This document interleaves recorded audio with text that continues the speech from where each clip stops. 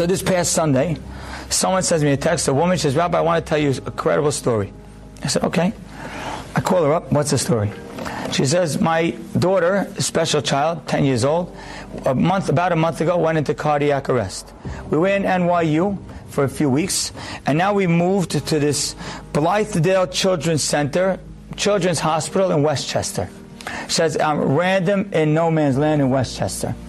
She says, there's a store there, there's a Seasons, one of the kosher store, wherever, I think it's a Seasons. And every now and then they serve clothes, they serve food to me. This woman is somehow related to me, like a second cousin type. Her mother said, my mother came this weekend to visit me. And my mother's staying with me. This is the grandma of the kid. And she goes to the Seasons store and tells them, it's Chanukah. Can you send my daughter some food sometimes? And can you ship it? Can you do it? The man at the Seasons store, Jewish man, starts talking, friendly guy. He's talking back and forth. They're talking. Okay, I don't know where this is going.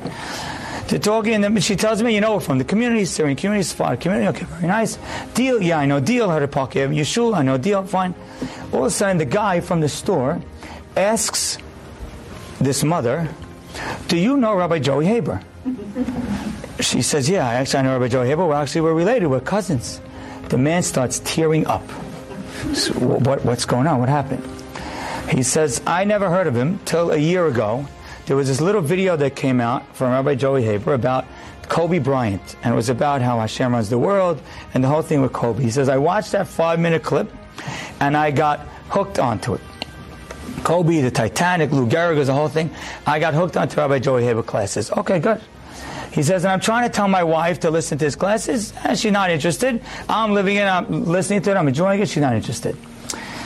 He says, and then Corona happened, and my father-in-law got COVID, and he got it really bad.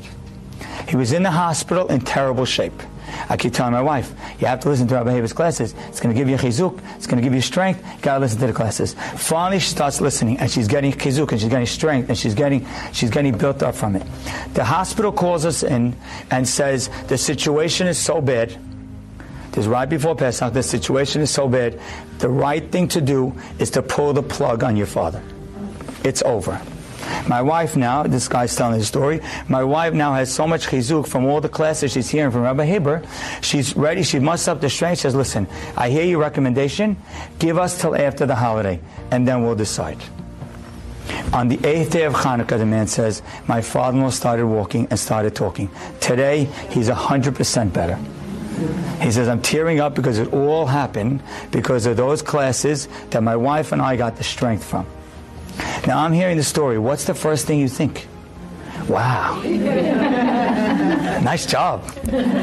So you got to tell another story about Kobe. Maybe this one will be about Jordan. This is a good job. And you're like, wow, I'm doing good. And then you need to remember, no, it's not about you. Yes, you're lucky to have been the shaliach, but it's not about you. And it's hard to learn this lesson. And even when we learn it, it's hard to retain it. And you know what you'll find, which is incredible, is the better you internalize that it's not about you, the more beracha you'll see in your life. I can promise you. The more you forget you, the more Hashem remembers you. The more you remember you, the more Hashem forgets you. If you're able to really internalize that, it's not about me. Hashem, I'm riding your ride. I'm not worried. I'm indifferent, and I am confident that if I experience failure, I'm going to learn the lesson. I'm going to learn the most critical lesson of leadership.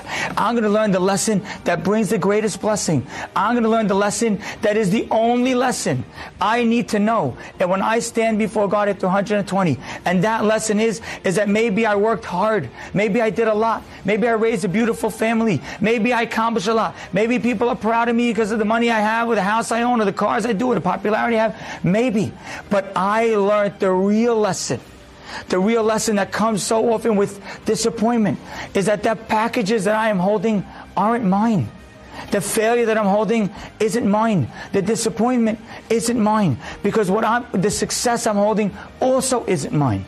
It never was about me. Borei Olam, my whole life, I need to learn the lesson that my whole life is all totally about Him.